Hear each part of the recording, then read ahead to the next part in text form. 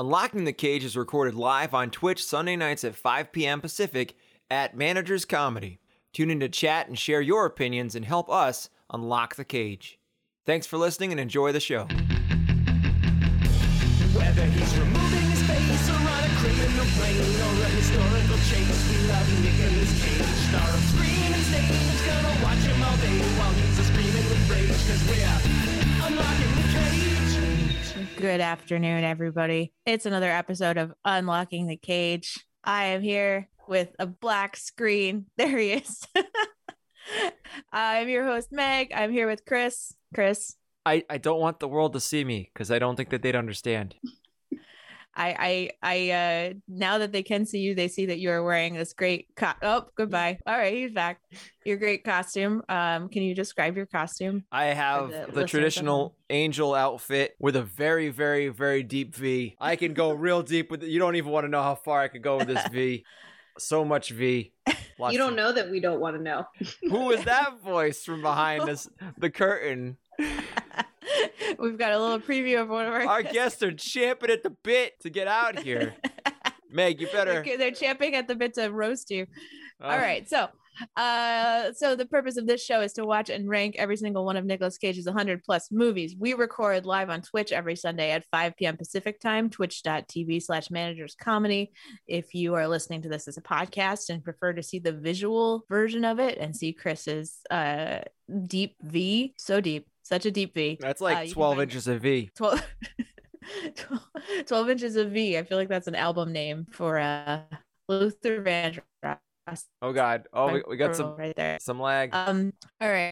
So if you want to see the visual version, go to youtube.com/managerscomedy. And we are talking about City of Angels today. We have guests. We have two guests, a rare double guest episode. They are songwriter and musician Rachel Keel and guy we know, Dan Sliman. Hello. Hi guys. And guy delighted to be here. Did he agree to that introduction? Guy we know and guy we know. I suggested I don't have any accomplishments, so that was the introduction that I suggested. Hey, it sets the bar low. The audience isn't expecting anything out of you. You're like, oh, this is the guy. Man. At least I'm not a guy you don't know. Yeah, that's true. And stranger to us. Man we found outside our house. Angel that watches me while I'm changing. Oh, and guy who says he's a messenger who just kind of showed up to the show.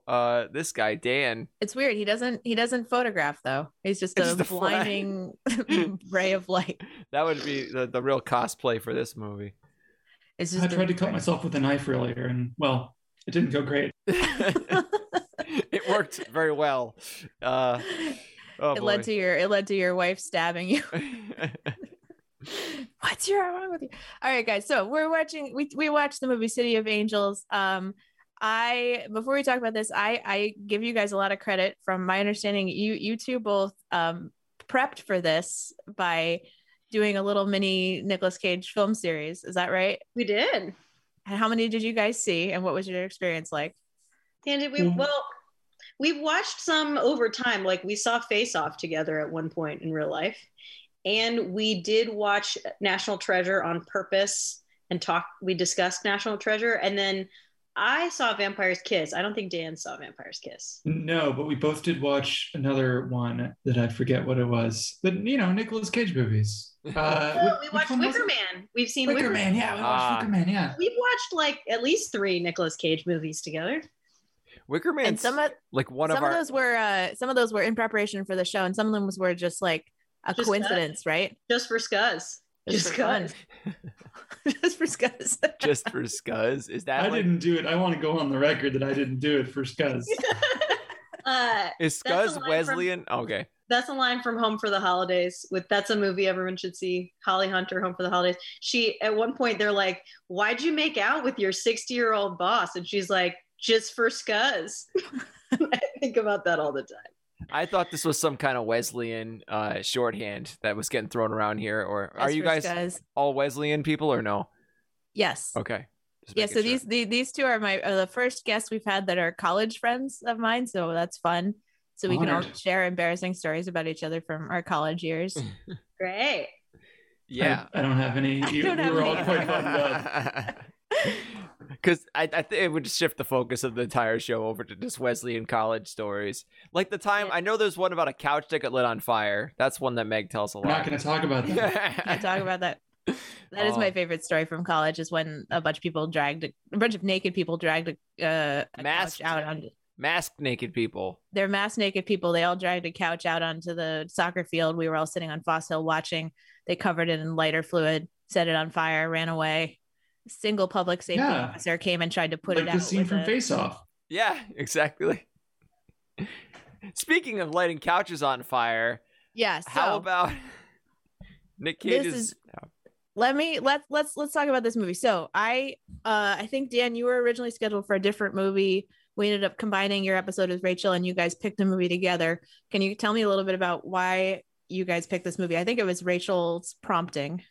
I really wanted to. Well, first of all, I had kind of wanted to do adaptation because that is one of my favorite movies of all time. But I hear that's a Taken film. So I was like looking at the whole list of Nicolas Cage movies, and then it occurred to me that City of Angels was like really important to me when I was 13 or 14 or 15. I was thinking about this. I was like, did I watch it right immediately when it came out, like in the theater, or was it a little bit after? But like in the 1998 to 2001 window, at some point I saw this, maybe even multiple times, bought the soundtrack, listened to it every day, probably for like years. And I was like, wow, it would be really cool to revisit that after 20 years or whatever. So Dan was nice enough to agree to do that one because... Yeah, seemed fine. I don't know. I have vague memories of, well, not really vague. I have strong memories of when this movie came out. I never saw it, but the marketing budget was just enormous. It was everywhere. And I remember thinking, oh, okay, I guess this is the kind of movie that adults like I was 12, 13, and I was like, this does not look appealing at all, but well, I want to ask you, this is going to come up in my notes later, but was your distinct thought, this is for girls? Because I do feel like, marketing wise, it was, very gendered in its presentation. There was a whole like kind of romance novel for girls. I think I secretly wanted to see it because I was interested in the at the time I was like reading a bunch about the different choirs of angels and how they all relate to one another, and I was interested in angels as a concept. I never was a person who thought that an angel would come to me in my life, but I thought categories. I loved categories, so I was learning all about that. And I thought, it was more of like a academic interest than like a religious interest. And when you studied angels, what did they have to say about the plunging V-neck T-shirts? That's actually not biblical. Well, it's not in the Old Testament. That's the New Testament, the way new. Yeah, I wrote a fanfic testament that has that one. The fanfic testament. Now, this is a serious question. If you did study this stuff, is there like a specific type of angel that these guys would be? If you were going to map it to like actual lore or whatever. Rachel, you look like you had an opinion. So, I mean, this is its own thing. These guys, like, nobody describes angels like this as far as everybody has their own idea about what angels do. Some people believe they live in libraries and help you read books, but again, none of this is on the Wikipedia page on angels. Yeah, I feel like some of the angel stuff is like angels are either just like a ball of light or like unimaginable or like weird creatures with like, like in Wrinkle in Time, aren't the angels like weird? They have like wings and eyeballs and breathing fire and it. So they're biblical. Not hot. That's the biblical picture of an angel, like a big freaky thing with lots of eyeballs, right? Isn't that what they say? Yeah, right. Yeah, but I would have loved that if Nick Cage was playing that in this movie. They should have went hardcore right out of fundamental right out of the book. Yeah, I feel like, Chris, you have a perspective on this because when did you go to Catholic school? I did, but it has not shaped my perspective of this film at all. Well, just in terms of anyway. In terms of like like, is there any kind of biblical context to this? I know there's like stuff I don't like know, like, and I was wondering, like, there's like seraphim or like there's different choirs or whatever. I didn't know if the writers had anything in mind. I didn't do any research on this, but yeah. I don't think they had anything in mind, No. like at all. I think they had zero in mind. It was all heart, 100%, 110% heart. My opinion. All right, so Chris, so you have seen this movie before. Yes. Did you see it like around the time it came out? No, I did see it when it came out. I just remember being a child and being very confused by a lot of the things in this film, being like, this is weird. But having a huge crush on Meg Ryan. Huge. Only to now learn that she was 37 when this movie was filmed. Still, I mean, that's age appropriate. It looks great. I was like a 12-year-old with a huge crush on a 37-year-old. Just like amazing. I mean, a lot of kids had crushes on like animated foxes, so I think like a 37-year-old woman is totally fine. About the same, yeah. Yeah. I I was trying to think if I had seen this movie. I was pretty sure I had seen this movie, but I think similar to Dan's thought, it was just so heavily advertised, and I saw the music video, and nothing in this movie was familiar to me at all. Like the ending was a total surprise to me, aside from the fact that someone spoiled it for me before the movie, but like I had never seen this movie before. I had the opposite feeling where like I was like, maybe I won't really remember that much of this, and like within the first 30 seconds I was like like all like memories of being 13 just like hit me in the chest, and I kind of like turned into liquid, and it was just that way the whole time. You had like every time anything happened I was like, oh, I know what's happening next. Flashbacks. It was a lot. It was a lot for me. No regrets. So before we dig into the plot of this movie, so I just want to give you guys a little background on the movie. This movie is from 1998. It was Nick Cage's first movie after the Con Air Face Off The Rock trilogy. So you can see he was like, action movie, action movie, action movie. All right, I'm a romantic lead now, just gonna try something new. Also same year as You've Got Mail for Meg Ryan. So these are like stars at the peaks of their career pretty much, and arguably. So this was a big movie. It made $200 million on a $55 million budget, so very successful. Critically kind of meh. The director is a guy named Brad Silberling, who seems like he's more of a TV director, but he did direct the movie Casper, which I have seen many times. Which is also a movie. It's also about the afterlife. Damn. That's a hot take. He has interests, this director. Restricted interests. Yeah. Casper, there's our comment from is there a reason, Chris, the chat comments are blurry? I think that's your eyesight going. Oh, I don't know. No, they're blurry for me too. Do I get to Are see they them? Obscene?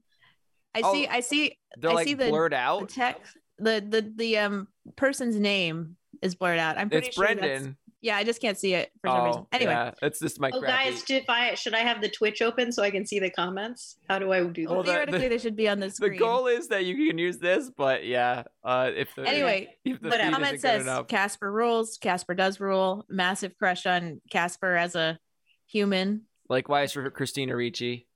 As a human. Okay. Kid. One more thing about this: the soundtrack is obviously a big deal. It went 5 times platinum. We'll definitely be talking about the soundtrack a lot.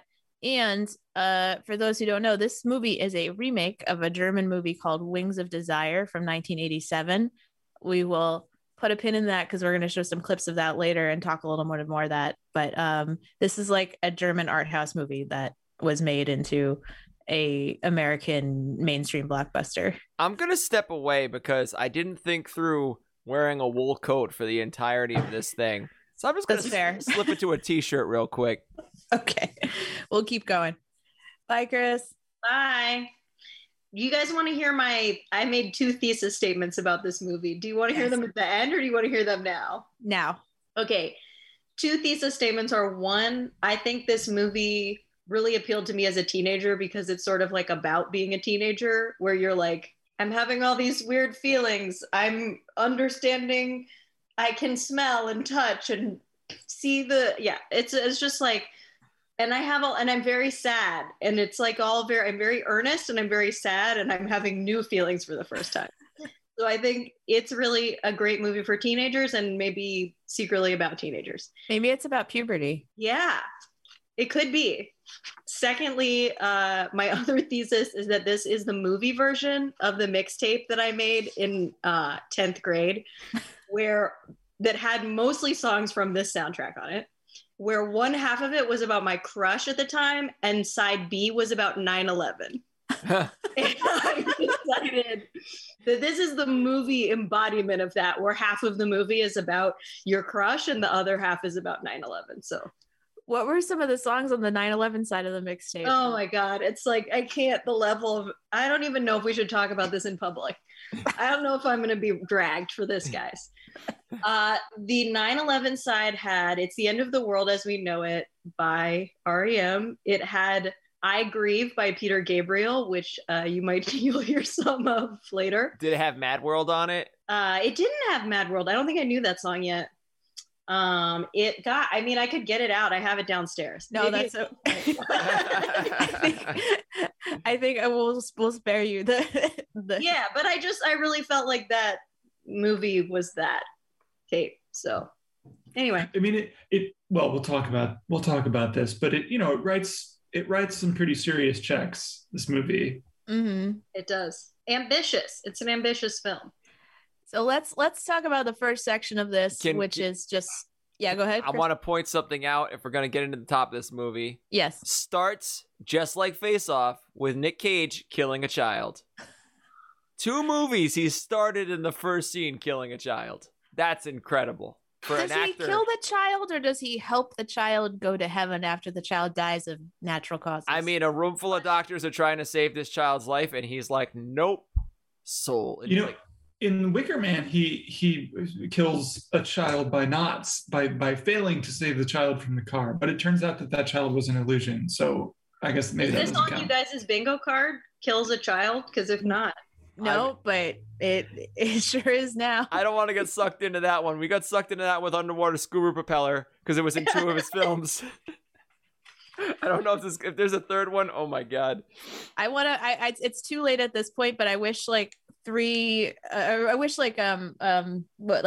the beginning we had done lumber logs feature heavily, because we've had 3 movies where either someone gets like injured by logs, or logs are like a thematic thing, which are the movie Next. We just watched that last week, has a log falling situation, and I also don't even know that movie. you don't know Next? No. Oh, it's a weird. We'll have to talk about It's that a fun one. Well, if you're into logs, I recommend it because it has a lot of. It does have a lot of content. logs. Nick Cage plays a lumberjack / bear carver. He carves bears out of logs. Who is hired? Oh. I just made this up. That's not actually the plot He of the does movie. play a lumberjack in Mandy, though. Anyway, All right, so we back to start this off movie. with a kid dying. It's real sad.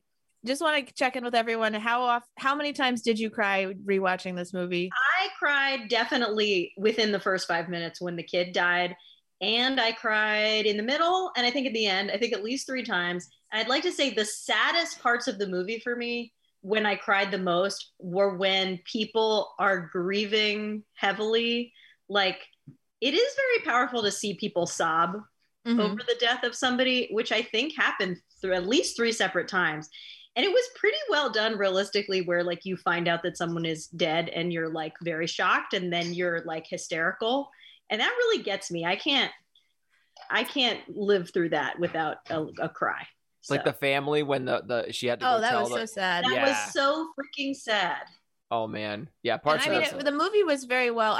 We'll get into what we thought of Nick Cage's performance, but I would say I think we would probably all agree that everybody else in the movie did a good job acting. Everyone gave it their best shot. Yeah. I feel like a lot of the characters were really well acted. I don't know. That's my opinion. I did agree. not think that the problem with this movie was the acting. True that. So we learn about the world of the angels. So we've got Nick Cage is an angel named Seth. And Seth Green. just Seth. Is that Bible? I didn't Google it, but that's probably some kind of biblical. Seth is someone in the Bible. I don't know which one. Yeah, I don't know the significance of Seth, but the other guy's name is Cassiel. So it's just a big mismatch. And in the original movie Wings of Desire, I think his name is like Damien or Dario something. Dario more biblical Naharis. And It's Andre Brower of Yes. Brooklyn Nine-Nine fan. Yeah, the captain from Brooklyn Nine-Nine is his partner. Oh, you guys, Seth is the third son of Adam and Eve and the brother of Cain and Abel. I didn't know they had Adam and Eve, yeah. Yeah, they have 3 kids. One of them was Seth, who I guess wasn't as famous as Who didn't kill or get killed by Cain, anybody. Abel, and Seth.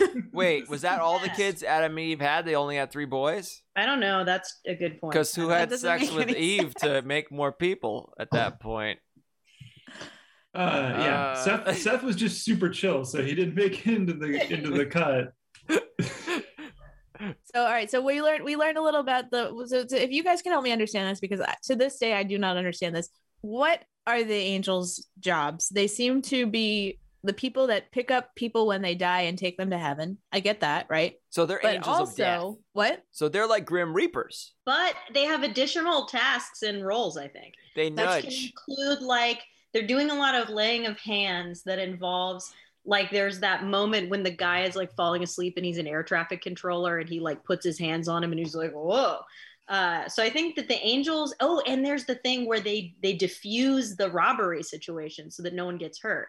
So I think there is like a guardian angel aspect as well as a Grim Reaper aspect. Here's my It thought. was fuzzy. I think to add to what you're saying, so they show them doing good things, but they also show them, taking people's lives. Are they there to do guardian angel stuff, or are they there to just make sure destiny is playing out the way it should? That's the thing, because free will, the movie's about free will. So it's very complicated about, like, are they making sure destiny is carried out? But like, if humans have free will, I think they can just sort of like lightly intervene with free will. Like they can just do little nudges. I will say that one of the themes of my notes, my 5 pages of notes here, is that the world, like, no spoilers, but I love this movie and I'm going to give it 300 stars at the end. You can give it as many stars as you want because we don't have stars. Well, yeah, you are all, I'm going to like throw off the score and I'm sorry, but It's stars now. It's points plus stars. They're orthogonal. We'll give her her own little side stars. But what I want to say is, despite like loving this movie in every way, the world of the film makes no sense. Like, the logical holes are everywhere. The metaphysics of it are we allowed to swear on this podcast? Oh yeah. Yes. The metaphysics are fucked on this movie. Because it doesn't, like, yeah, what the angels do doesn't make sense. Does destiny exist? Does free will exist in the world of the film? Why do they have some senses but not other senses? Why does Nicolas Cage say, like, oh, it's so bright and he can see things, but then he can't smell things? Like, what? But he is smells any of her hair. He smells He her hair smells at her some hair. point when he's an angel. And like, Although I don't think he smelled, he was just sniffing it, but nothing happened. he was like up to her. I got to say this to the podcast audience. Rachel has a handful of printed typed notes on this. And she's swinging them around like Bernie Sanders on the friggin' like Congress floor right now. So this is going to be an epic episode of, I don't know. I'm scared of what's... I can't wait till Rachel's in the middle of a long speech nice. based on her notes, and then just says, you know what, rips up the notes and says, let me tell you what I really think about City of Angels. Hey, thanks for the raid, guys. That's awesome. Yeah, well, welcome to the Watchers. We're talking about the movie City of Angels, starring Nicolas Cage, and it's gonna get weird. Yeah. All right, It's already so rude. we got some emojis. Hello, everybody. Okay, Hello. so I wanna show a clip because Yes. there's so many emojis. Oh yeah, we're gonna get emojis. This is great.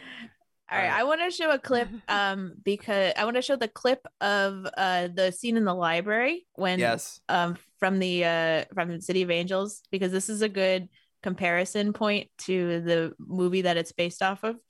I have what's it called? Called this thing Library Creepin'. That's what I've entitled this clip. Searching. What happened to the cards? You could touch the cards. She's been looking at me for the last half hour.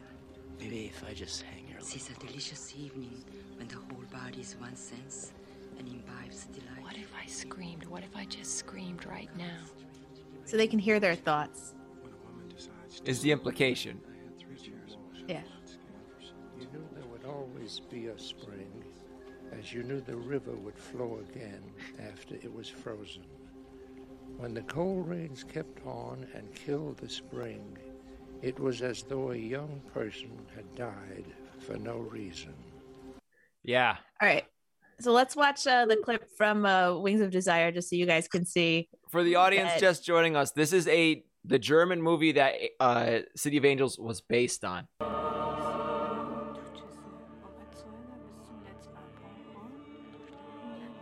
A lot of creepy camera looks while smiling.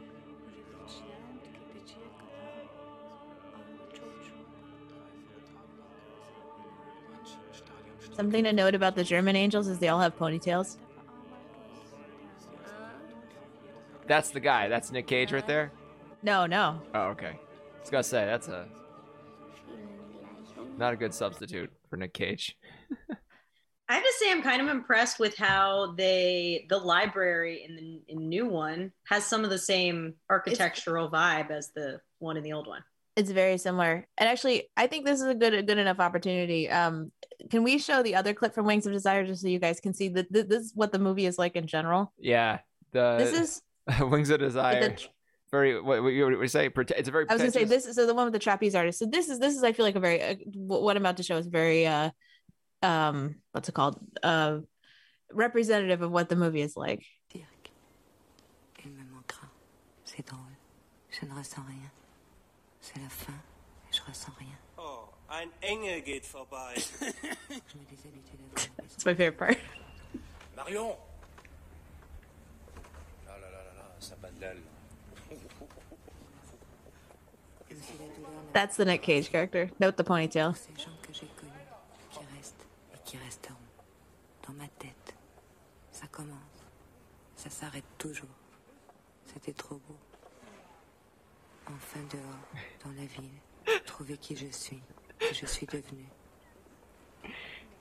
La plupart du temps, je suis trop consciente pour être triste.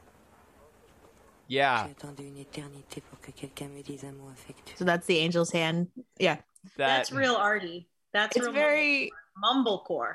It's so arty. It's like a German film, but she's still speaking French in her monologue. It's like, what? It's very it's I feel like it's the black and white, it's the sad faces, it's the monologue, internal monologue, it's the slow touching. I actually read that. So it's Wim Wenders. Is that how you pronounce the guy?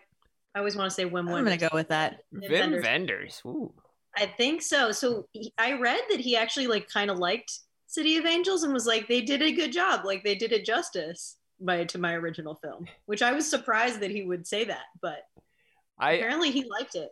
I bet Nick Cage probably just ate it up and was really inspired by the performance of the original German actor, because that's how he seems to roll with everything he does. He did say that he wanted to, after Face Off and all these action movies, The Rock I think he had done recently. He did a bunch of action movies and he wanted to do something more spiritual. And so this is what he decided to take. And he did The Rock in 97, I think, right, Meg? I think it was 97. All those things came out back to back. So it was like, you're right before this. So he was just ready to chill and be an angel boy. So let's pivot back to the actual movie. So okay. we learn about the world of the angels. They do stuff. They hear people's thoughts. They touch people. They stare creepily, and smile. They gather on the beach and listen to music. Like they of just beach full of angels all dressed in identical clothes, just listening to the music at sunrise, right? The music of the spheres, the music of the universe. Yeah. Of God. Yeah, I mean, there's a pretty good, because they're listening to the music of the spheres and everything. It's very peaceful and calm, and then they smash cut to a jackhammer destroying a city street, and that's where you learn about the humans, I guess. In general. Yeah, you're like, oh, there's humans in this movie also. So we get to the scene where our angel Seth, played by Nicolas Cage, meets Maggie, played by Meg Ryan, which is this whole surgery scene, which I thought the surgery scene was really well done.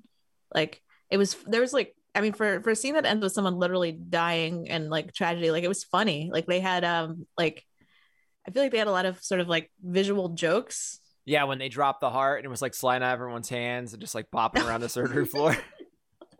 It didn't happen. No, the sponge part was funny. And then when his heartbeat stops and they all just sort of stare, and then like it goes back again. Yeah, it was kind of perfectly like it was a little bit of a tour de force of editing and pacing there. Because it was like funny and interesting and sad and exciting and that's a lot of things. I always look to my spouse when there's a medical scene in a movie to gauge how terribly inaccurate it is, and she didn't really have any complaints about this one. Everything they were saying sounded like something a doctor might say. So it did feel like they had worked with a surgery consultant of some sort for sure. They did all. It was interesting that Meg Ryan and other doctors in the movie all held their mask on with their hand. Did you notice this? Mm-hmm. Instead of having, it has straps, but everybody was just holding the mask over their mouth with their hand. Yeah. Which you wonder about. There was now the director you said worked for did a lot of television directing. Yeah. Was he? Did he do like General Hospital? Did he do like ER? That would be interesting to find out. He did do NYPD Blue, which Dennis Franz, yeah, as well as a lot of episodes of Jane the Virgin for some reason. Greg Brower was also in NYPD Blue, so it seems like this guy just got all his buddies from Stack the Deck. So, all right. So we have the surgery scene. The guy dies on the table. We have the very sad scene where the family shows up, and then at some point during the surgery scene, Nick Cage and Meg Ryan lock eyes, and that's a whole thing, right? Right, and, where he's like, she saw me, but she clearly didn't actually see him. I don't know. I would love to know what it was she was looking at. If you just didn't have Nick Cage there and she's looking at the heart monitor, or she's looking at a burrito or I don't know, something just in there, that'd be funny. I think it's weird. I just want to say, I think it's weird that Nicolas Cage has human emotions like falling in love with people if he doesn't have any other. He's not a human. So why does he have a crush on her? Yeah, that's an interesting question. And why does he have... I'm sorry. Why? No, I was just going to say also it's not even just a crush. He thinks that he's it's like a love at first sight, which I also think is stupid as a concept. Yeah. But the fact that he's I am feeling this deep connection to this human. It's weird to me. That's another thing with the world of the film where it's so the angels, they can't touch and they can't taste and they're not really people, but they could fall in love, but most of the time they don't, but sometimes they do. I don't know, man. And also this was the part of the movie where I thought, boy, this movie's really trying to wrestle with some serious stuff. We have very sad death scenes, including a child, and we have the afterlife and the fate and God. And I thought, boy, I really hope this is gonna be able to cash the checks that it's writing. And well, we'll get to that. I wrote about that. I mean, it swings big. This movie. Here's what I note about this. This movie is stupid, but kind of profound, I think. It's so stupid that it's profound. It went all the way around the circle. When people are so left wing that they suddenly become right wing, that happens sometimes. Mm-hmm. This movie is so dumb, but it really is earnest. And it is actually, I feel some of the questions that it raises about destiny and free will and emotion, human emotion, what is worth it, regret versus not, I think these are powerful issues, and I feel they're often treated too obliquely. I don't know what the word I'm looking for here, but people who are making art films try to get at those things in an overly obscured way, and I feel this movie just shoots straight for the heart with that stuff, and I appreciate that happens. That's rare to me. So just saying. 300 stars.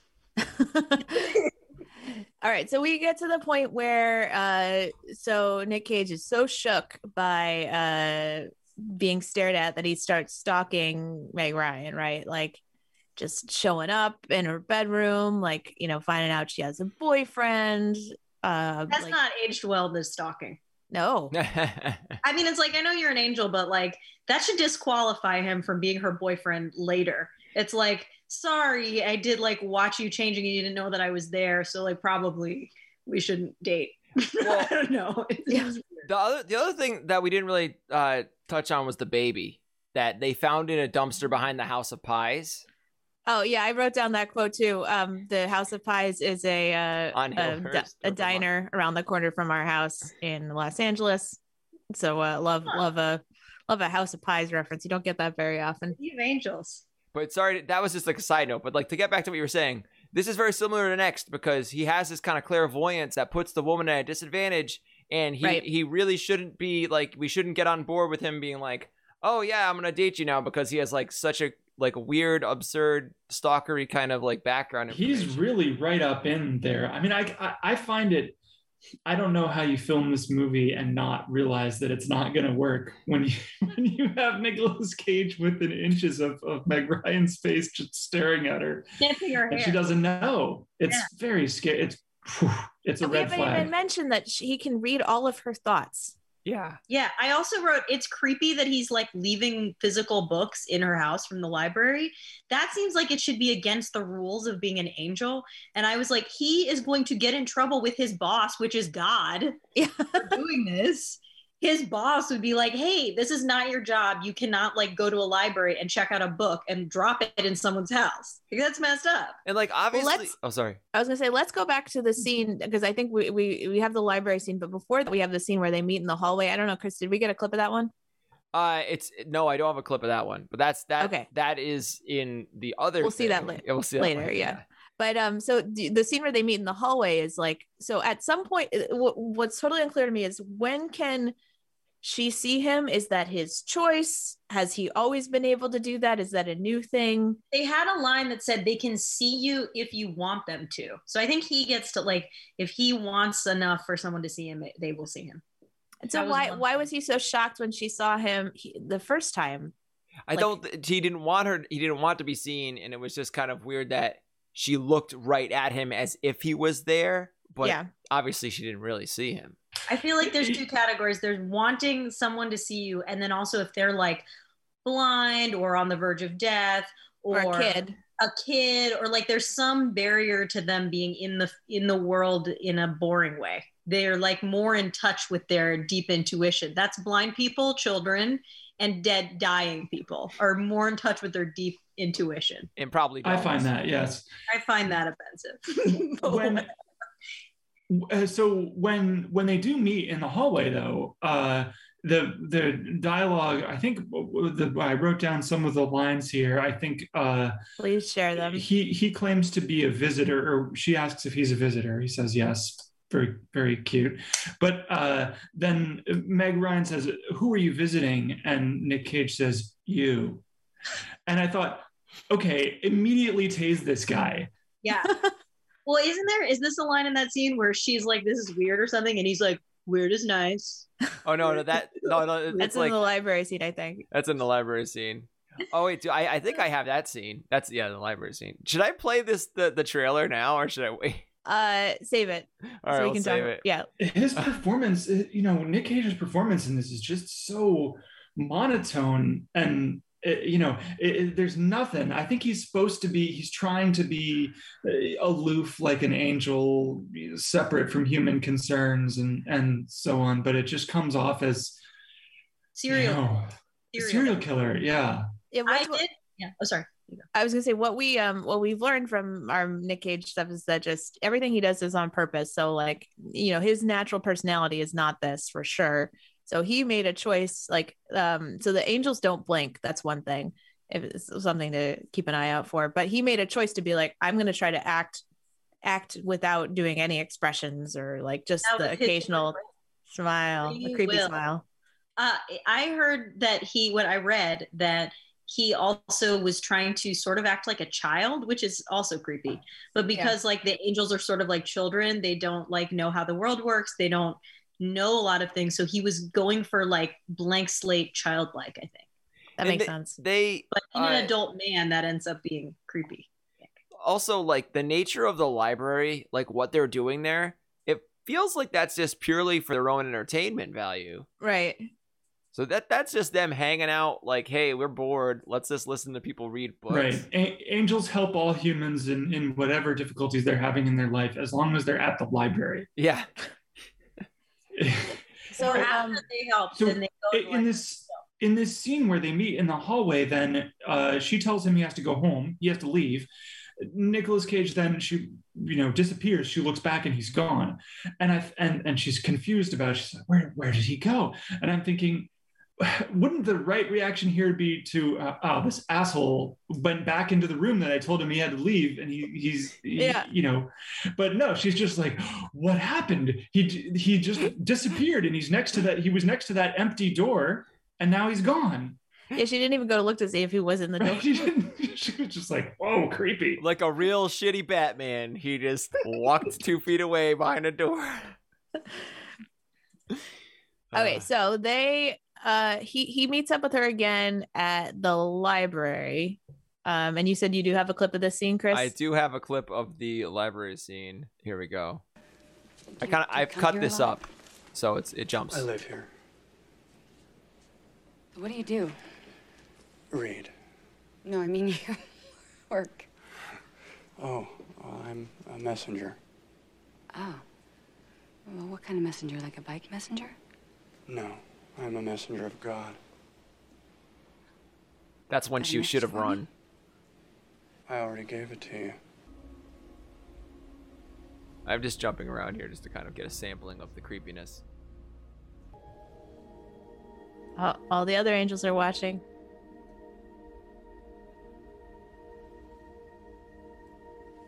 Let's go somewhere. Where? I don't care. What do you want to do? Anything.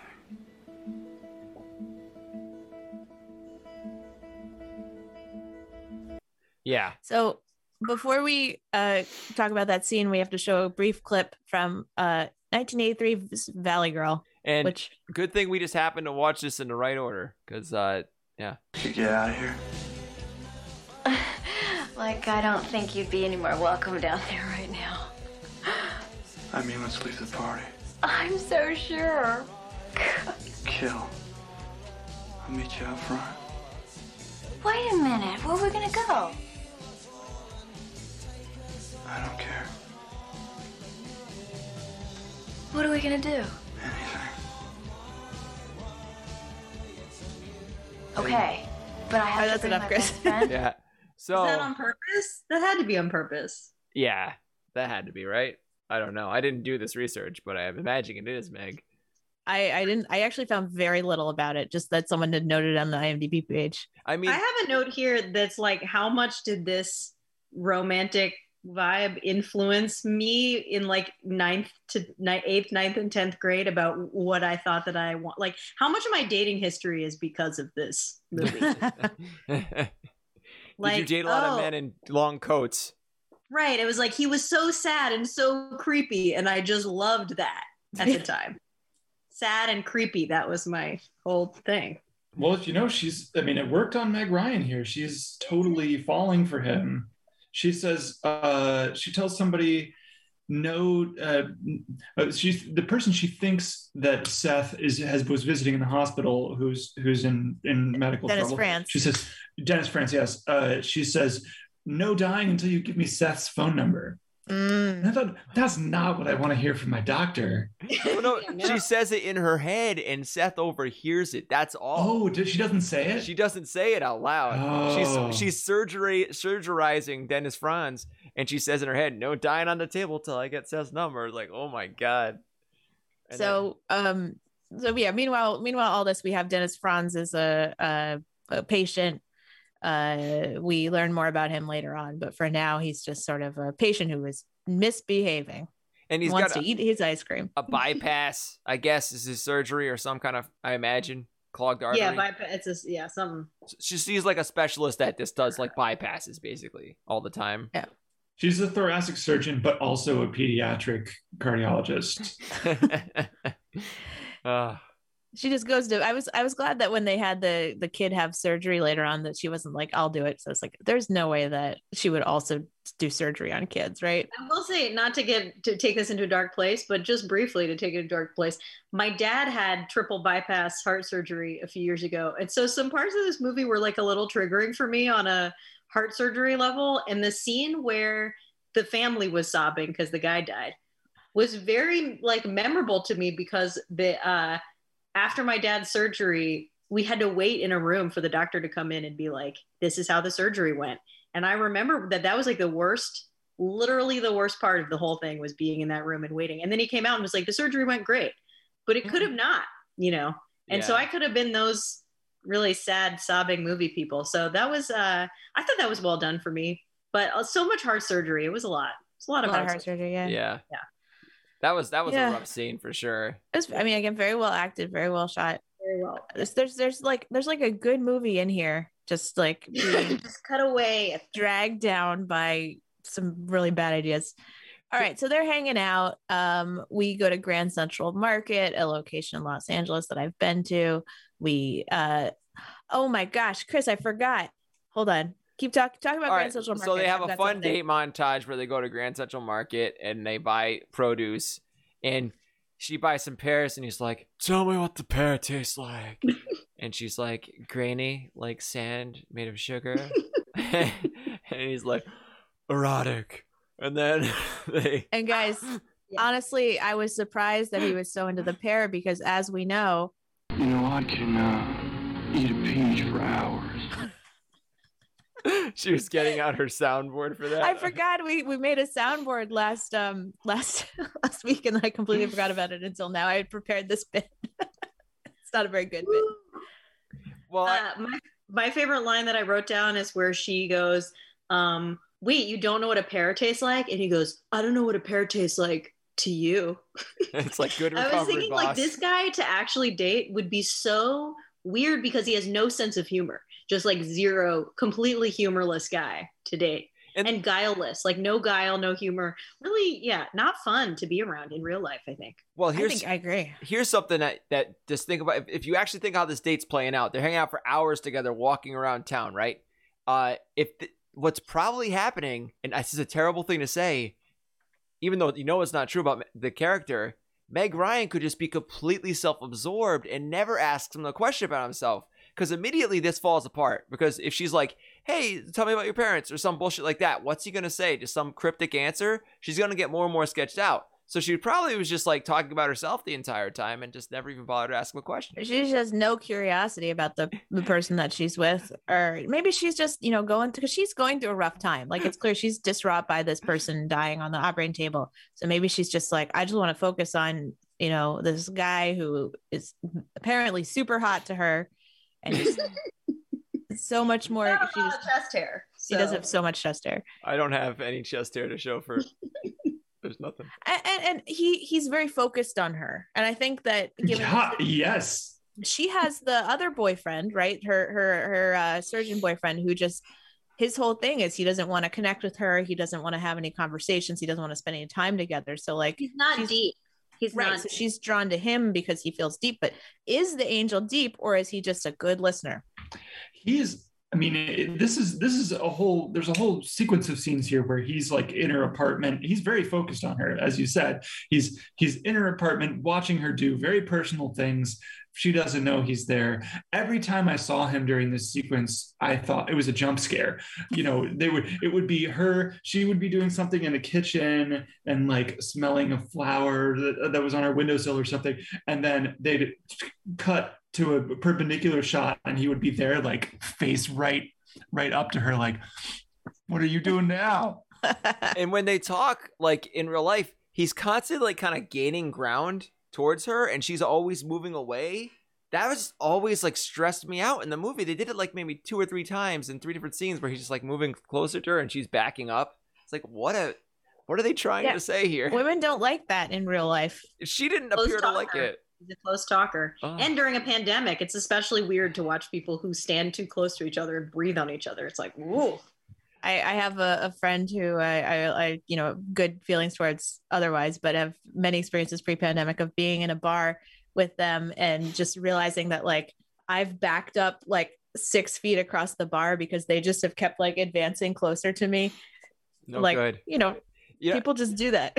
In the interest of, I'm gonna inject a little adrenaline into our plot. Okay, let's do it, Chris. All right, so let's jump right to Dennis Franz. Knows unless anyone has anything big, but But like Dennis Franz finds out he's an angel, and he's teleporting Dennis Franz around town as he gives him the lowdown of how you turn back into a human or turn into a human. And then Dennis Franz, we see his balls in the ocean. It's true. We do. Oh, I didn't pay close enough attention to see his I balls. think I missed the balls. We rewound it. I think I saw little Nicolas Cage balls in the shower, but that comes later. Oh, that. We also rewound that. He's very clearly wearing a thong, like a flesh tone. I know there's an industry banana term guy. for that. I just don't remember what the industry term is for that thing, but it's Okay. For better or for worse, on this podcast, there is one theme, which is that if there's a chance that we might see balls, we rewind to double check. Yeah. This is not the first time this has come up. Or the Nick Cage tattoo. We're always looking out for that. He's not in this movie. Not Does in not this have movie. Is it a big back tattoo? Yeah. Okay. He's got a lizard with a top hat on his back, or an alligator or something like that. All right, so we let's skip ahead.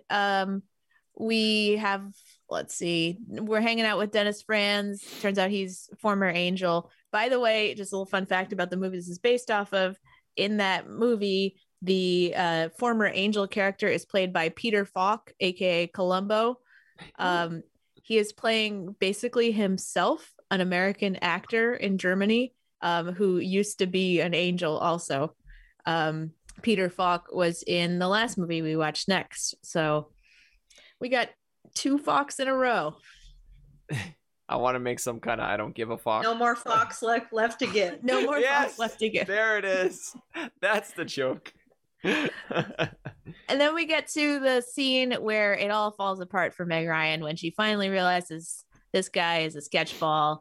And she realizes it in a really funny way because he goes to cut a cabbage and slices straight through his hand and nothing happens. And she's like, I'm going to stab you and see what happens. That's insane. Because that if was he's not absolutely an angel, insane.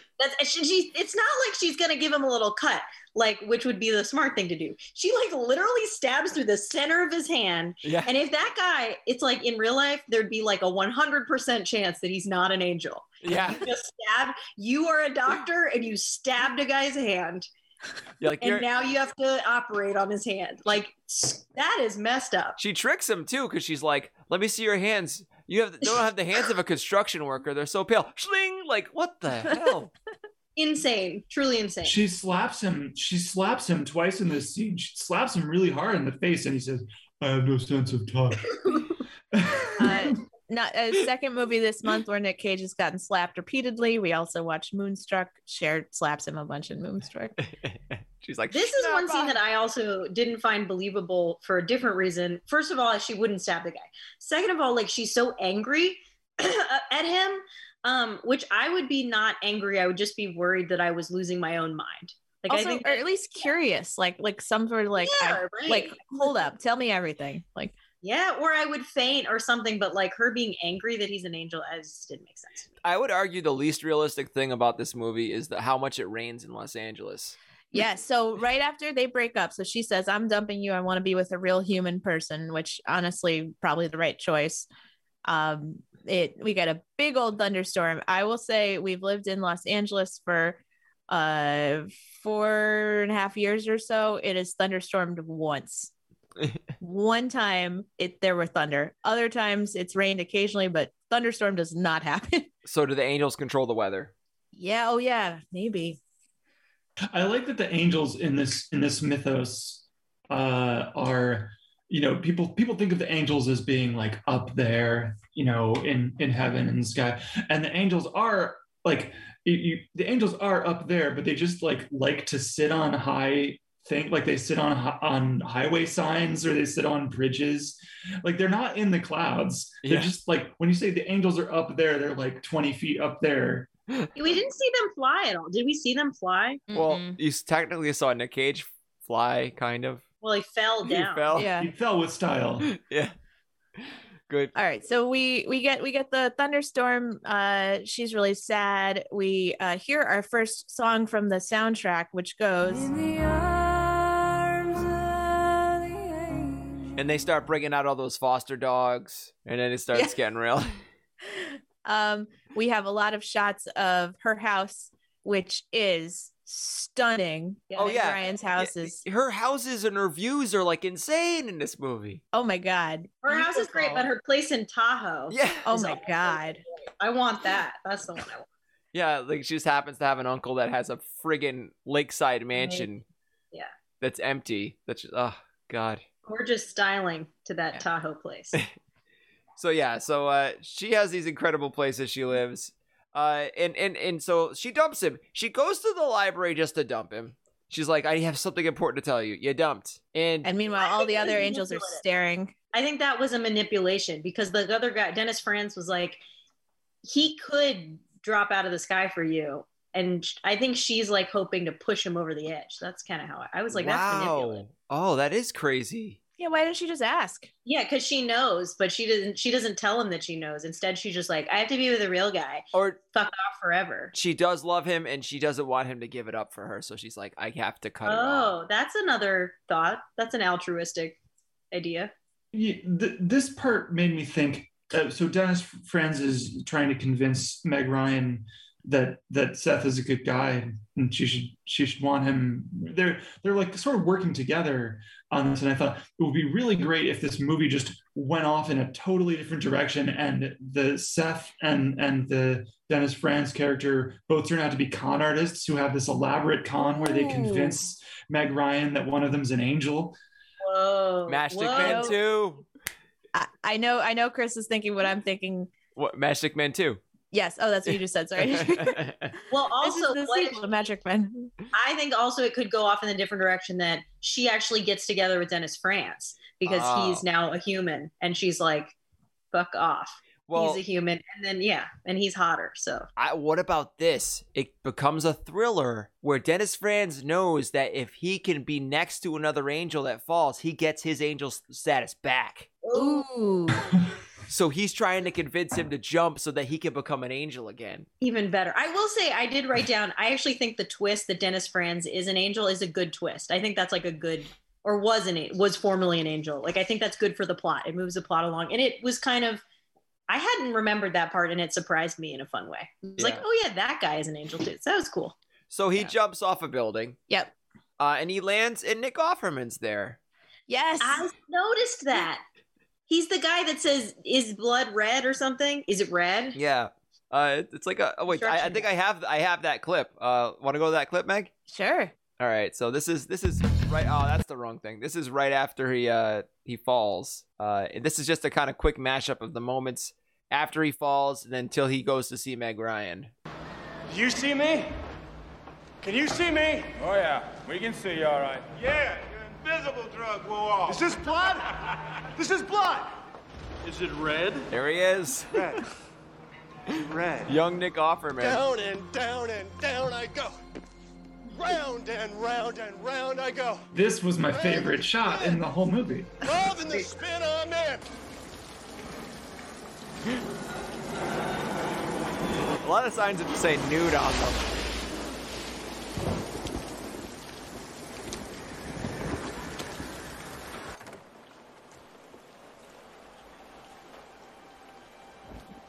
He looks like shit.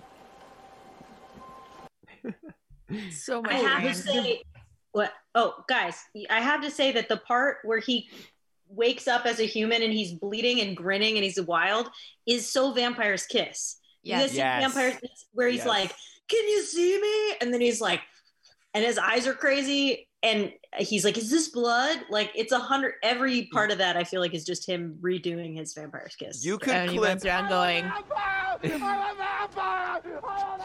but you could cut Vampire's Kiss where he's walking around with a stick and then just cut it there and just put it right to that Meg Ryan scene where he walks up to the door because he looks exactly the same. He's all run down. Or the scene where he's wandering around in the street being like, "Doop a doop doop doop." That's like him with the. That's very Vampire's Kiss too. Just cut that right in. Yeah. I thought this whole sequence was trying to do the thing where, oh, you should be nice to anybody, even if they look like somebody you wouldn't want to meet because they might be an actual secret angel in disguise. So, you know, he gets more and more messed up from the rain, and I think he loses his shoes or loses some garment. He gets mugged. He gets mugged. Yes. which is a theme in It Could Happen to You, where their characters are nice to a random guy who ends up being a reporter named Angel and ends up saving their butts financially. Okay. Who's a random homeless guy. Wow. Brendan has a really good observation here, and it's like right when they switched from him being human to him being an angel being human, they did like different camera work to make it like more chaotic, feel more like a handheld thing. That's a pretty good observation. In Wings of Desire, it's done with black and white and color, so the angels see in black and white, and the humans, when humans are on screen, it's all color. All right, so we are in Lake Tahoe. Everything is great. Nothing can possibly go wrong. They're in love. He's learning about being a human. He's happy. And that's where the movie ends, guys.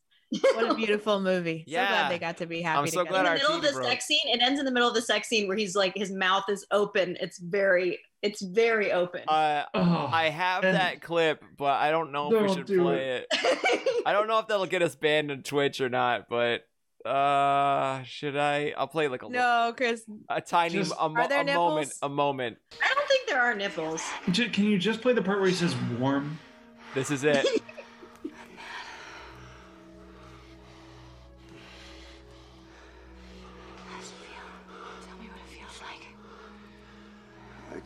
I can't.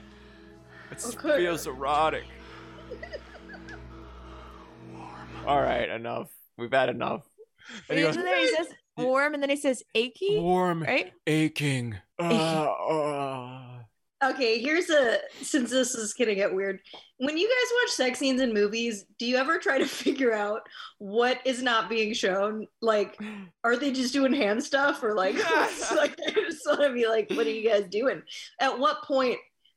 Okay, I mean, I'm just like, when they could both have pants on, and she's putting his hand on like her boob. And and he could be warm. And he says achy. Or she takes his hand and puts it right in the fireplace that's right next to them, and he's like, it's warm. And then there's the knee porn. There's like a lot of knee that happens. I just want to say, like, me in ninth grade or whatever, like, this was the most of anything that had ever. It's relative.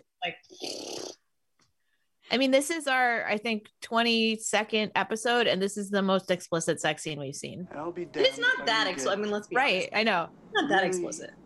But I did write a thing about that. This movie, one thing I like about this movie, actually, which is going to sound corny, is that it is a sensual movie, not just like a romantic movie or sexy movie. I know this is terrible, but it's like the ocean swimming, the fruit, the touching. Like, it is very based around the five senses, and it is meant to be sort of like sumptuous and sensual as a film, and I think it succeeds in that. Other than Nicolas Cage being gross, but with his mouth too far open. But, you know. Well, we do have to talk about I know we acted like it ended in the sex scene, but we do have to talk about the end of the film. Let's talk about the ending and wrap this up. Spoiler alert. She dies.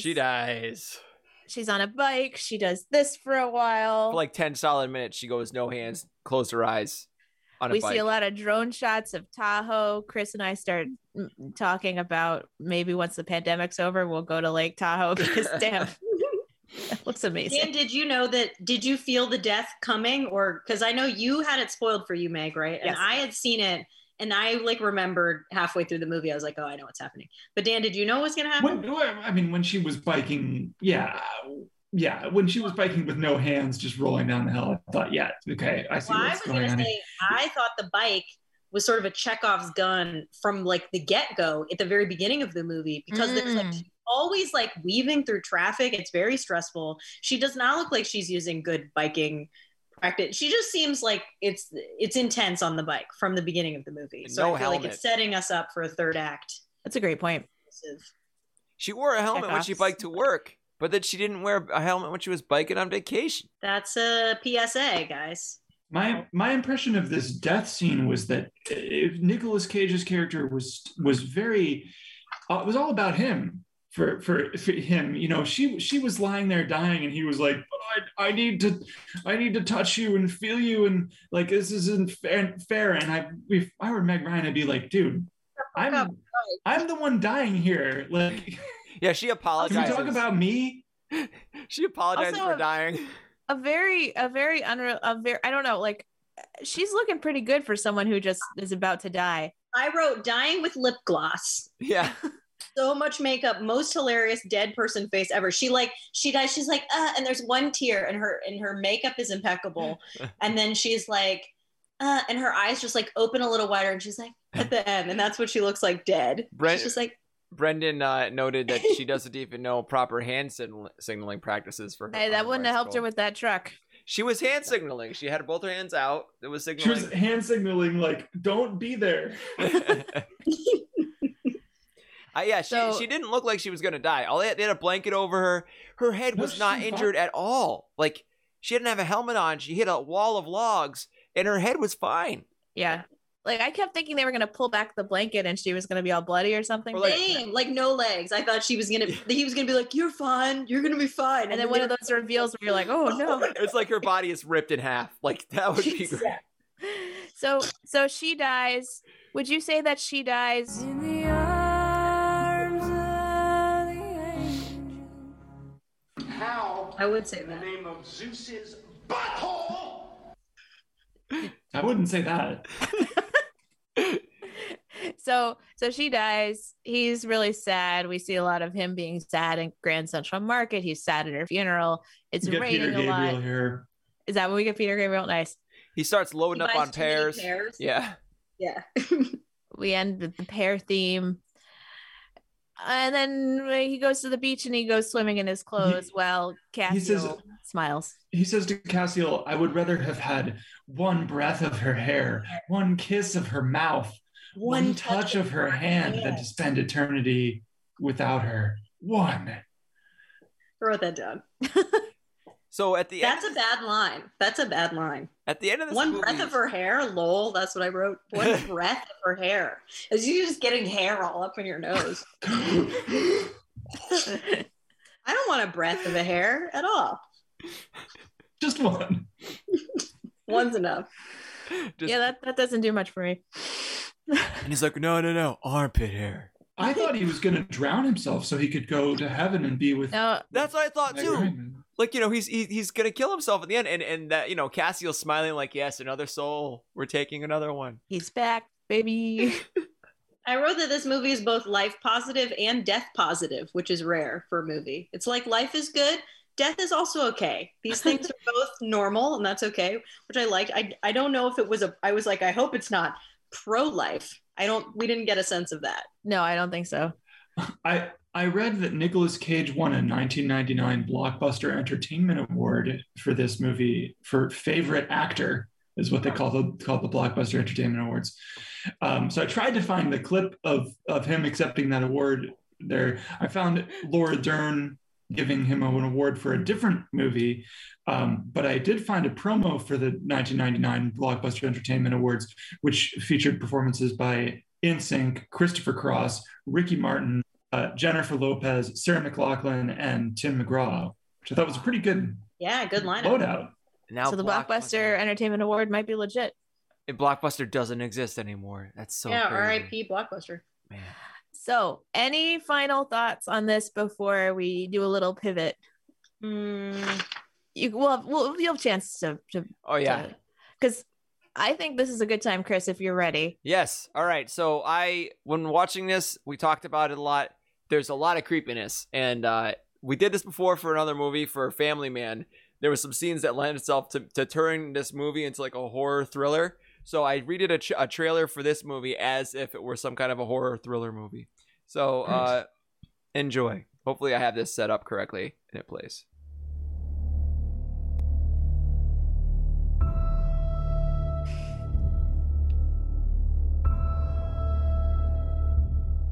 Excuse me.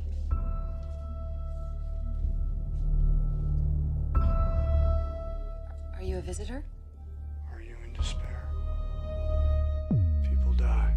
People die when their bodies give out. I wanted him to live. He is living. Just not the way you think. How did you know my name?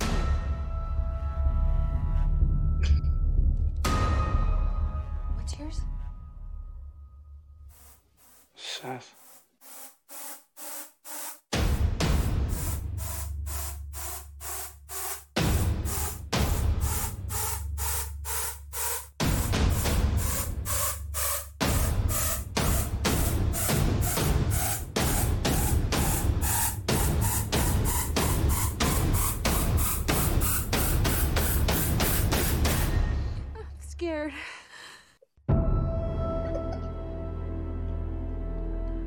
There you have it. That was great. Very good.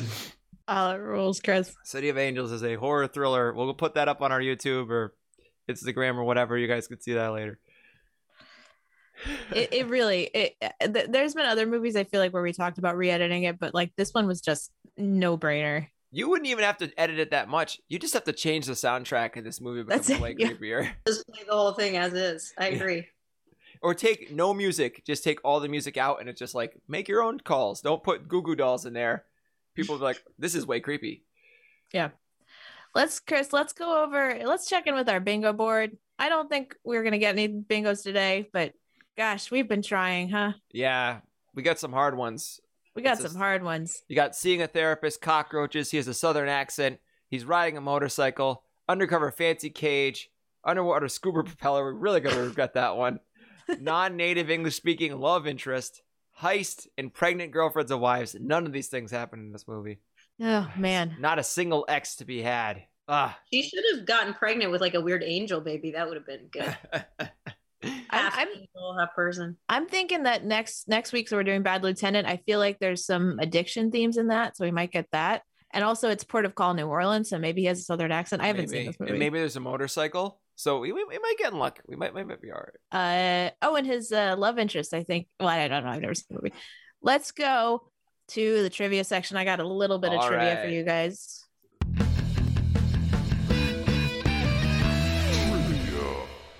I love how some of our sections have cool intros and others don't. But all right. So when Maggie asks Seth what he does for a living, he says that he's a messenger. I don't know if you guys know this, but the Greek word for messenger is angelos, and that's where the word angel comes from. So I mean, also the foreshadowing that Dennis France's last name is Messenger, and he calls himself a messenger all the time. And yeah, messenger is a theme here. So the one might argue that Nicolas Cage is miscast in this movie. Now here's the question: would Johnny Depp have been any better? Because he was also supposed to be the lead for this. Oh, I think he would have been better. I think he would have put more into I don't know. He would have come up with a more interesting way to express that he was an angel. I thought the Nicolas Cage, Johnny Depp leaves everything out on the stage. Nicolas Cage was really pulling back here, and I thought it was not helping. Also, Johnny Depp has that. Me to imagine. He's got at that time he had like that next level hotness. You know what I mean? Like Nick Cage is not that hot. Yeah. Evidently he was in 1990. That's what people thought was hot. I mean, I thought it was hot when I was 13. But it was a low bar for me then. There just wasn't. I wasn't watching a lot of romance movies, so I don't know. There was a scene where like he has these enormous arms. And I wrote that like when he becomes a human, there's this like scene, I guess the scene where his like angel friend comes and he's like sort of shirtless or something. Or maybe he's like sat in his house and shirtless. And I wrote, such big arms and no one to share it with. Would you say? Are you meaning that you say that his, hold on, I don't know how to phrase this, but I couldn't figure out how to phrase it. Wait, we glossed over something. He's in her house at the end. He just takes her fucking house. Oh, he took her house. Ooh, that's weird. Told you it was a con. What the hell? What does that even mean? How did he pull that one off? I mean, I would take that house too. It's a great house. Great views. Probably put in some window screens, but other than that, good to go. Oh. All right, we got another fact. When it was released in the USA, it was preceded by a cartoon called Another Froggy Evening, which stars Michigan J. Frog. It's the Merry Melodies frog. So you go see this movie, and the first thing you'd see before that is a frog cartoon. Yeah.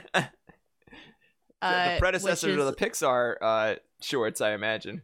Brendan in the audience is familiar with Another Froggy Evening, which we should all watch sometime later so we know what this is. Did they consider this is back to your other trivia fact, did they consider John Travolta for this one? Because I remember they do consider him for a lot of like interchangeable with him and Nick Cage, and John Travolta was Michael.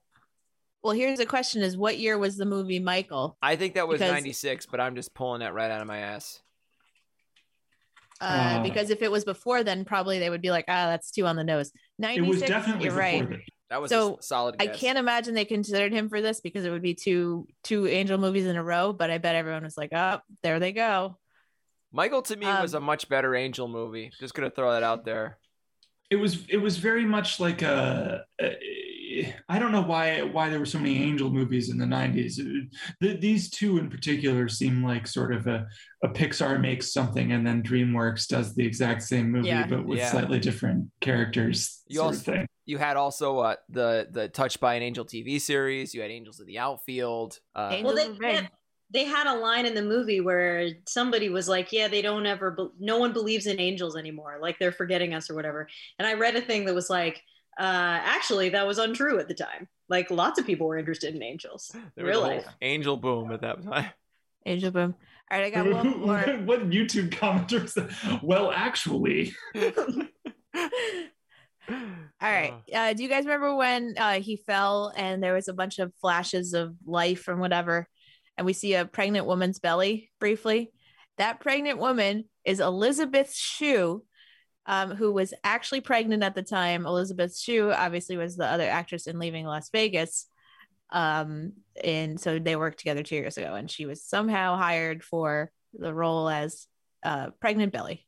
They just had footage of her lying around being pregnant, and why not? It's Nicolas Cage took it while he was in her house watching her sleeping. Probably. And they didn't have cell phones back then, so he was like using a full-size camera.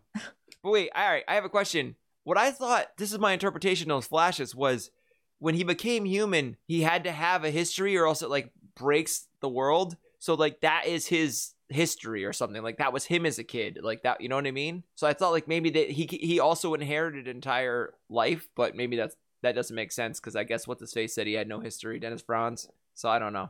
Never mind, retracted. All right. We let's go and rank this movie, guys. All right. We've been talking for a while. Let's get our thoughts down numerically. The Cage. That's right. I gotta fix the thing, but we're good. Don't worry. We got it. Okay. Take us there, Chris. All right. Time to rank the Cage. All right. So let's start off. This is out of 10. You guys have done this before. I'm gonna sneak away for just 2 seconds. You guys start ranking. Wait, you guys. Oh yeah. Oh, so when you guys did your own like marathon or whatever, you guys did practice using our categories. We did. Oh my god, that is awesome. National Treasure. 10s across the board. See, now National Treasure, I think, is one in our ranking that is screwed up. It got really low for some reason, but it's my favorite episode. It's not a bad movie. It's not as bad as some of the ones it's next to. So I think it's a great movie, personally. Yeah, it is a pretty good movie. I don't know why it got so low, but anyway. But as you'll see soon, I have low standards. So. All right, I'm really curious to see what you guys think about all this. So let's get right to it. Does anyone feel like so the cast, this is everybody except for Nick Cage. Usually how we rate this is like, you know, was the cast full of people you recognize? Are you excited about it? Were they like, a good cast? Like how was not generally their acting because we have a separate category for that, but just like the people they picked, were they well cast? I'm going to give that an 8. 8. I'm going to give that a 5.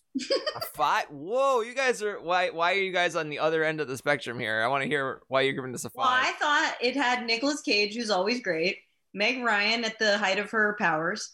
Dennis Franz does a really good job, and he's was notable. The other guy who I like, who's also in NYPD Blue, Andre Braugher, is that his name? And Nick Offerman, is it Offerman or Offerman? Anyway, he's in it, so that's great. So I just thought, not perfect but good. 8. All right, what's your Dan? What do you think, Dan? I just wasn't that excited to see anybody do any of the things I was watching on screen. Hey, who plays the boring boyfriend? He seemed famous too. He was the bad guy from Fiore. Yeah, he was in Chronicles of Riddick. He was the bad guy. Huh? I haven't seen that. All right, I'm gonna shoot the middle here and give it a good old 7 or 6.5. 7. Because can we do half points? Yes. Yeah, you can do whatever you want. Okay. I'm gonna give it a 7 too. I was excited to see a lot of people there. It wasn't like a crazy loaded cast. One person we didn't mention, the Dennis Franz's wife, has a very minor role in Moonstruck as a woman who works at the bakery that Nick Cage works at. That's Dennis Franz's wife? Yeah. No, I'm sorry. I'm wrong. Not Dennis Franz's wife. The lady who works with the babies. The baby doctor. Baby lady. Oh, yeah. I got so confused. I'm like, wait, in real life, is she Dennis Franz's wife and she's in both those movies? Anyway.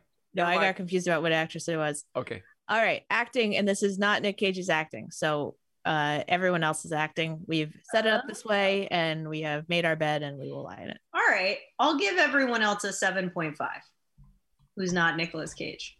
I would think the acting in this was really good except Nicolas Cage, so I'm gonna go with 8. Yeah, I thought it was very compelling. I'm also gonna give it an 8.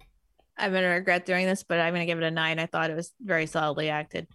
Wow. Yeah. I went too low, but it's too late now. Oh. How fun was this movie on a scale of 1 to 10? Fun. I love it, but I don't know if it's fun. See, this is how movies end up getting rated lower than you think they should be because our categories are strange. I'm gonna say fun scale is 6.5. 6.5. Oh, I had a blast watching this. I would give it a 9 for fun. I couldn't get enough of it. I thought it was actually. Wait, hold on. Are you being ironic, Dan? No. I thought it was super fun to watch. I hated it. Although now I'm like, what does fun mean? Because I was like totally glued to the screen for the whole time. So is that fun? I don't know. But it was compelling, but I don't know about fun. I'll say 7. Can you change mine to a 7? Of course. I think that it was not fun at parts to watch, but they did do a lot of good stuff with like just keep your interest of the like this kind of fun stuff with the angel lore and all that stuff. So I think I'm gonna go with let's say I'm gonna give it a 7. This is a very disparate one. I'm gonna give it a 3. I didn't think it was a particularly fun movie. I thought it was so serious. Like there was some stuff at the beginning with Meg Ryan in the surgery that I thought was fun, but just so like watching like a kid die, watching the family's reaction to grief. Like I did not find this a fun movie. Face Off also has a kid dying, and that is a 10 for fun. Just saying. Anyway. But it's played differently. Yeah. See, I thought it was fun because it took itself so seriously, and it was so poorly executed. I thought just the distance between what they were trying to do and what they achieved was really fun for me. This is I think everyone interprets it their own way. I think we're both right. The technical question is now soundtrack. I don't know. Soundtrack, but also just like special effects. They had a costumes. lot of good, the medical stuff, a lot of stuff there. I'm gonna give that a 9. Well done, everyone. I'm gonna give it that 7. I'm gonna agree with Dan. I really thought the medical stuff, like Meg said, was very well done. But I think in terms of like technical challenges, that's probably they didn't even do much for the death scene. So like they didn't even actually play that out. It was just you just see the aftermath. So I'm gonna say 7. Oh, this is tough because there's some stuff that's good. Obviously, the soundtrack is good. The medical stuff is good. The costumes are bad, very bad. Meg Ryan is dressed not very well. Like they don't give her very flattering outfits. I am very torn. I'm gonna say right down the middle because the goods and the bads. Give me a 5 for that. They counteract each other. I think all right. You would, if you were going to dress angels, you'd probably put them in something less conspicuous than a winter coat in the middle of fucking Los Angeles. But anyway. All right. God works in mysterious ways. Hey, given how much it rains in this movie, it makes sense. They're dressed appropriately. Okay, Rachel, overall, how many stars? 9. 9 overall. 9. Oh, that was a 6. 9 overall. It's not fun, and technically it's not that great, and the acting depends, but it's really resonates with me through the ages, and that's why I give it a 9. It's not a perfect movie, therefore not a 10, but it is. I would watch it again and again, and I have. So. I'm gonna give it a 5 for overall, which is the lowest of my scores. I'm gonna give this a 6 overall. 6. Guys, I wrote to explain why I love it. I wrote I gotta find this. Hang on. She's like got so many papers. Sexy, existential, shameless. That's all I need in a movie. Sexy, existential, and The shameless. Lost TLC album. Oh man. I don't know, guys. I'm gonna give it a 4. I think. I don't know. Wow. Yeah, I can't justify giving it anymore. This is the All most right, bonus. erratically scoring movie we've ever done. They're all over the place here. The scores are all over the place. Yeah. It's hard because there's some things about it that are really good. This is a score that represents Nick Cage's entire career when you think about it. It's all over the place. You never know. But anyway. I think this movie's going to end up beating out movies that we're very annoyed that it beat out, and we're going to be mad about it. But what's done is done. Rachel won't Bonus be mad. points time. Add or take away a single bonus point for something that you liked or disliked about this movie. I'm adding a point because of the ineffable quality of magic that is there. I'm subtracting a point for the ineffable quality of magic. Nick Offerman gets an extra point. Oh, nice. Yeah. I'm subtracting a point because I thought that the song Uninvited should have been in the movie since it's on the soundtrack. And Yeah. I kept waiting for it to show up and it never did. Got the It's snub. at the end, right? Isn't it the song that plays in the credits, or am I wrong? Yeah, Is the it? credits. Did we turn off we could turn off the credits immediately? Never do that. There's a post We were just credit like, scene. God damn it. All right, I have to change mine then. I'm going to take away a point for not covering up Nick Cage's chest hair. That was just a mistake. His chest hair through the movies needs to be documented and discussed. I think it does stay pretty constant, aside from Valley Girl, where he shaves it into a triangle for some reason. Who knows what Weird. that was about. Is it time? Let's see where we. All right. Yeah, let's see where we end up, and I'm sure we're going to be pissed off about it. Okay. Where is it? Oh God! Wow. Number 8. Number 8, City of Angels. You can't see it because it's blocked by us, but number 11 is Wild at Heart right now. Okay. I cannot believe that National Treasure is so low. That is a travesty. We were very grumpy when we ranked National Treasure. It was a 2.5 hour long podcast. We had a great time. It was fun, but we got punchy towards the end. All right, so I'm looking at this and I'm like, okay, is City of Angels better than Gone in 60 Seconds? It's about the same in my mind. I think it's in good company where it is. I don't know. It's better. I think Mom and Dad is a better movie than City of Angels, in my personal opinion. But yeah, I'm having trouble reading it. Where's Vampire's Kiss? oh, that is way down there at Number number 13. Number 13. Okay, yeah, that should be even farther down, but yeah. I just love that Leaving Las Vegas is like his Oscar-winning role is like way down on the list. Maybe it's not fun. To Exactly. watch. It's like a 0 fun score did that to that movie, basically. That's the least fun movie I've ever seen. And a 0 acting score did that to National Treasure. That's why it's so low. It's Yeah, like 'cause the one acting in National category, Treasure is really it drops bad. it way down. All right, let's get into the Cage Gauge. Our Cage Gauge is a 2-axis plot of Cage's trademark craziness versus his acting ability in a film. So it's the same thing. It's scored out of 10.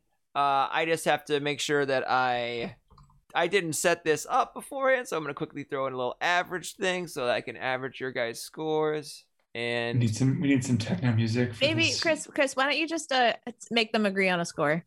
Oh, Do you agree? Okay. Well, so we pick one score for craziness and one score for acting? yeah, it's out of 10 for each one. Yeah, Chris, just make them agree. I am going to Chris, okay. Let them agree on a score. Well, I was going to argue that craziness should be a 5 because it's not like super intense like Vampire's Kiss crazy, except in that one scene or like those 2 scenes. But he's like serial killer crazy, which is a certain kind of crazy. So It was so subdued for me. I would give it a 2 for craziness. Okay, so that's a 3.5 average. 3.5, okay. Thumbs up. All right.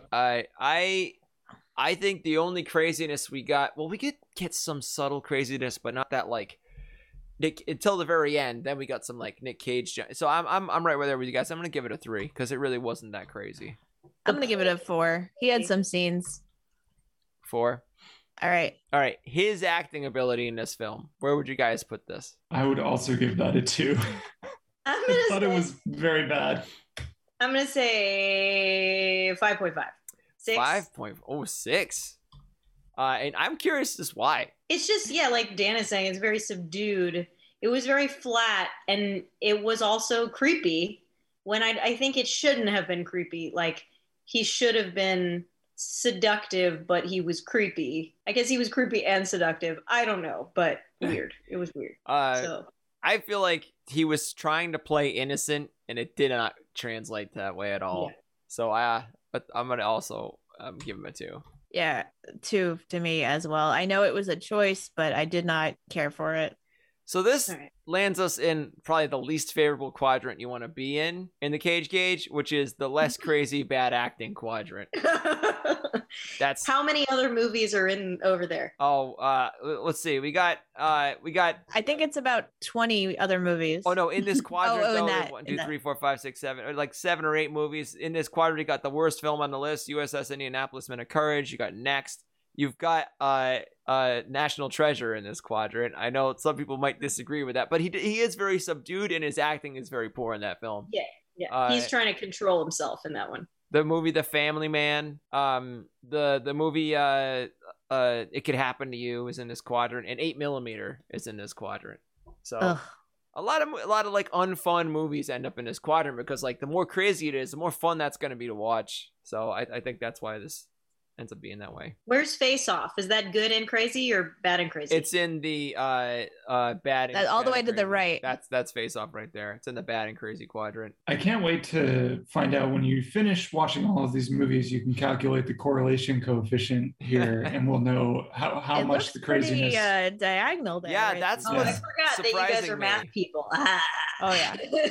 What's really crazy to me about this, what's starting to happen is you could almost plot just a simple like diagonal line, like y equals x, with a certain amount of error. It doesn't really stray too far into these corners at all, which would be less crazy good acting or like extremely bad acting and extremely crazy, which is funny.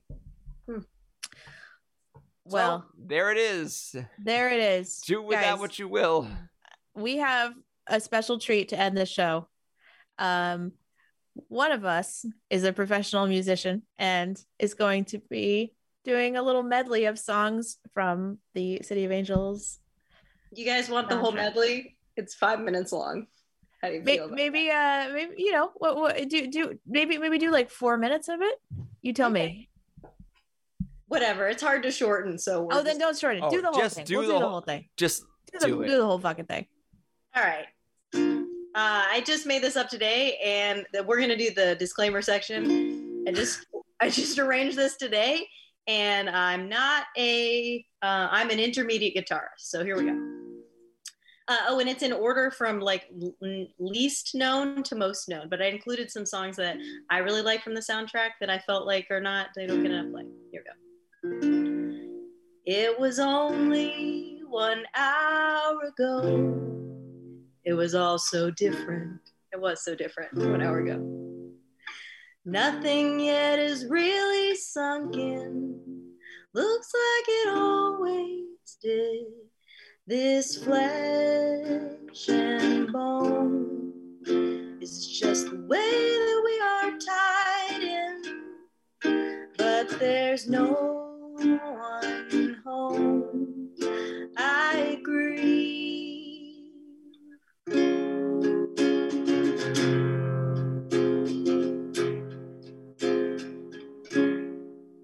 You got such a pretty smile.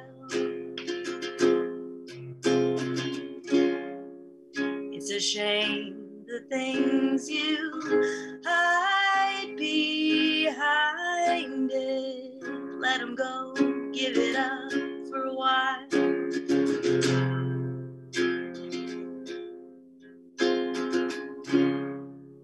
Let them free and we will both go find it. I know there's nowhere you can hide it. I know the feeling of alone. I know that you do not feel invited.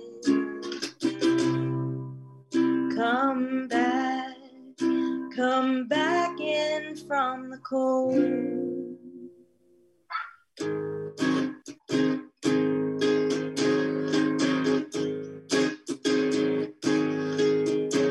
You make me feel like a sticky pistol leaning into a stamen.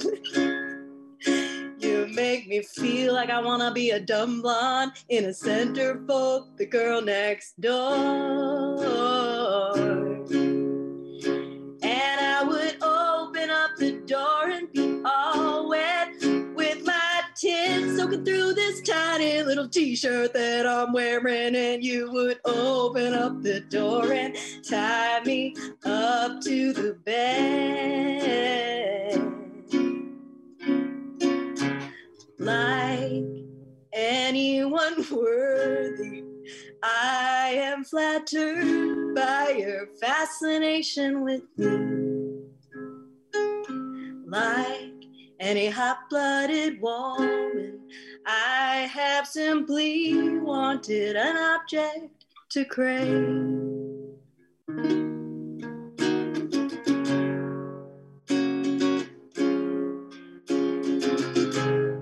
Spend all your time waiting for that second chance, for the break that would make it okay. There's always some reason to feel not good enough, and it's hard at the end of the day. And I'd give up forever to touch you, 'cause I know that you feel me somehow. You're the closest to heaven that I'll ever be, and I don't want to go home right now. And I don't want the world to see me, 'cause I don't think that they'd understand. When everything's made to be broken, I just want you to know who I am. Yay! Oh, wow, that was awesome. Thanks, Rachel. guys. Great job. Thank you so much for doing that, Rachel, learning it for the show. Very welcome. That was incredible. That was. I tried. It was hard to get through the Paula Cole, I'll be honest. Is that what that was? Really something. Oh Yeah, my God. That's from the soundtrack? Yowza. The word horny appears in that song. Yeah, I and skipped I just the think words where she says, you make me feel like a candy apple, red and horny. Sorry. Is a candy apple horny? it's red. Yeah, that song really goes places. I mean, we know the horniest fruit, guys. You know, I can eat a peach for hours. That's the horniest fruit. All right.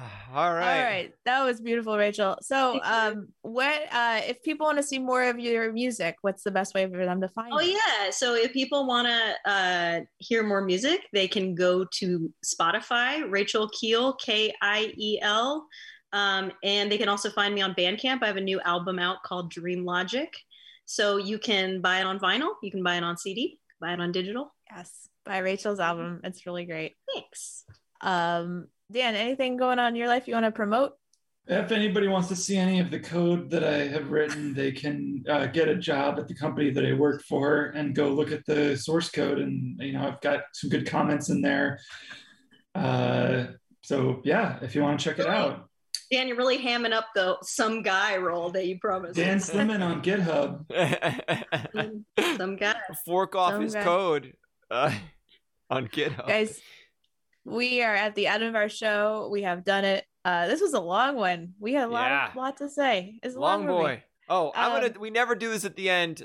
Just any comments you may have, anything you want to contribute, we'll talk about it on the air. Email us at managerscomedy@gmail.com. We never say that in the air, but it's available if you want to. If you have 2 cents you'd like to inject about this. This movie. Yeah, we could have letters from the reader. Do you check that website? Oh yeah, and I would love to do a segment if we had more. But we have not received one, but maybe we could. All right. Also on Friday night, 7 p.m. Pacific, we do we do another show. It's an improv show every Friday night, 7 p.m. Pacific. It's fun. Yeah. called Virtual Improv. I'm selling it. I know. But... You're selling it. It's same Twitch channel. So we are back next week. We are going to be finally watching Bad Lieutenant, Port of Call, New Orleans. Chris and I have never seen this movie. It is, I know I say this all the time about the movies, but it's absolutely one of our most requested ones. We will be discussing it with our friend Shane Taylor. And that's the next episode. Guys, thank you so much. Thank you, Rachel, for performing. Thank you, Dan, for being some guy we know and also having great anytime. We will see you all next week. Have a good night. Good night.